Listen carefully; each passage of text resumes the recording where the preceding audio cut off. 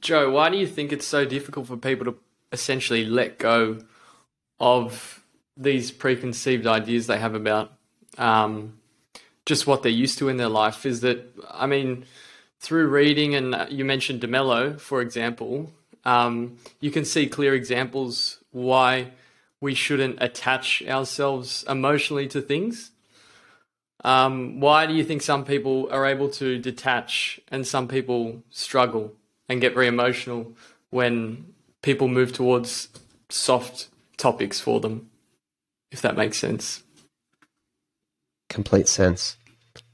In my experience, which is just my experience, but people who are insecure are much quicker to compromise, self-compromise rather. So think about insecurity, which is one aspect of this. Insecurity is this not being sure. If I had a big mole on my face, walking around wondering, is everyone, talking about my mole? Is everyone talking about my mole? Does everyone think I'm fat? Does everyone think I'm ugly? You're insecure. The thing about insecure people, it's not normally attached to reality. So they have a fear that's normally irrational. I know incredible, talented musicians and people like that who are way ahead of their years who worry all the time if they're good enough. You see on Instagram, you see people posting frequently pictures of their six packs, pictures of them in bikinis looking all sexy. And it makes you feel bad about yourself. I'll never look like that. They actually probably feel way more insecure than you do because they're trying to push this image and get the validation. So insecurity is one element. You're looking for something to fill. So you'll take the action. The people who are insecure, you think about it, they're more urgent. They have more urgency to find a solution. Again, to find myself. And I wrote a blog post about this, almost like the train ticket. It's like those people are kind of looking for a train ticket. They're not really willing to kind of do the work for things because they're in a rush to fill that hole. That category of people are always looking for a train ticket. That's why it's always easy to sell them a train ticket, whether it's a cult, when it's that radical, or whether it's a bit of short-term validation on social media, or it's a career path that has a lot of extrinsic kind of rewards to it. The more insecure you are, the more you are like a moth, a sucker to those things. So therefore, the idea you've married yourself to, handcuffed yourself to, is so important to abate those feelings of anxiety. You really hold on to them very tightly.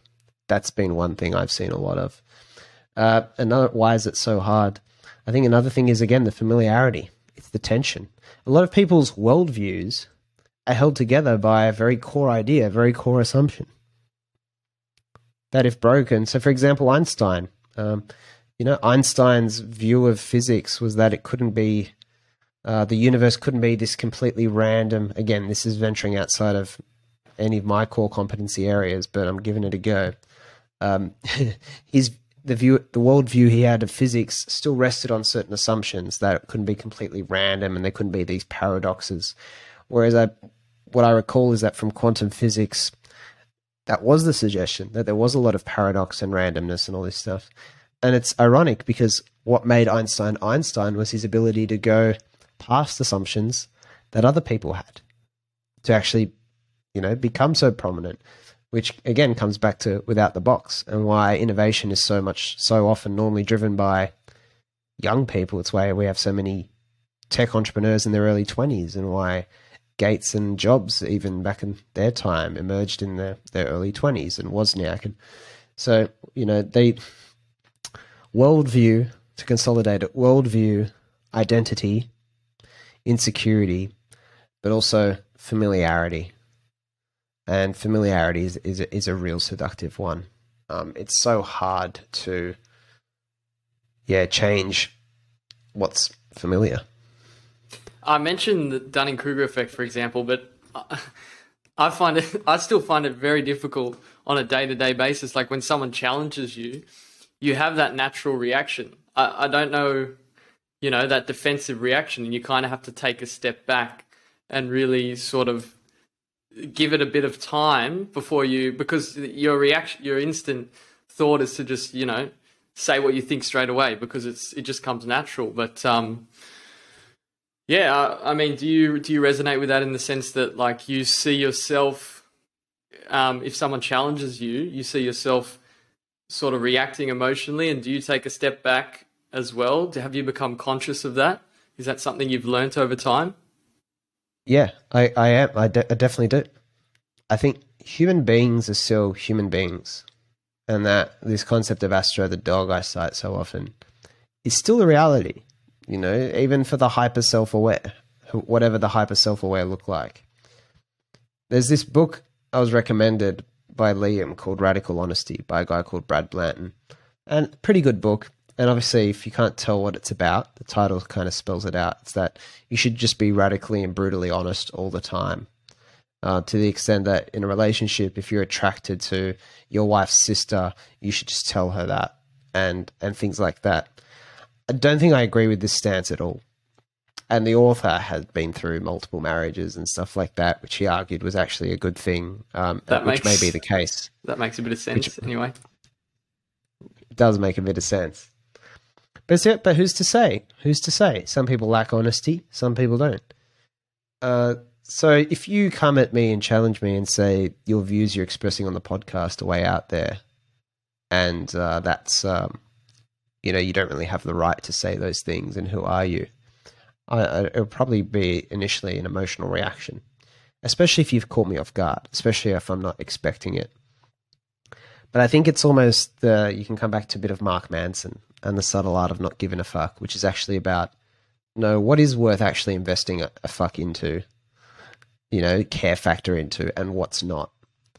I think you can ultimately choose to a large extent, but also you can't. It's still very hard to edit your reactions, if that makes sense.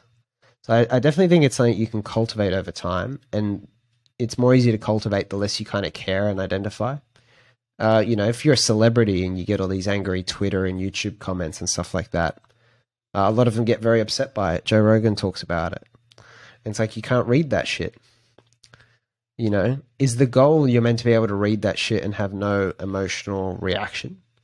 Well, you'd probably have to be very composed when you go in to look at it, I'd say. You'd have to prepare yourself.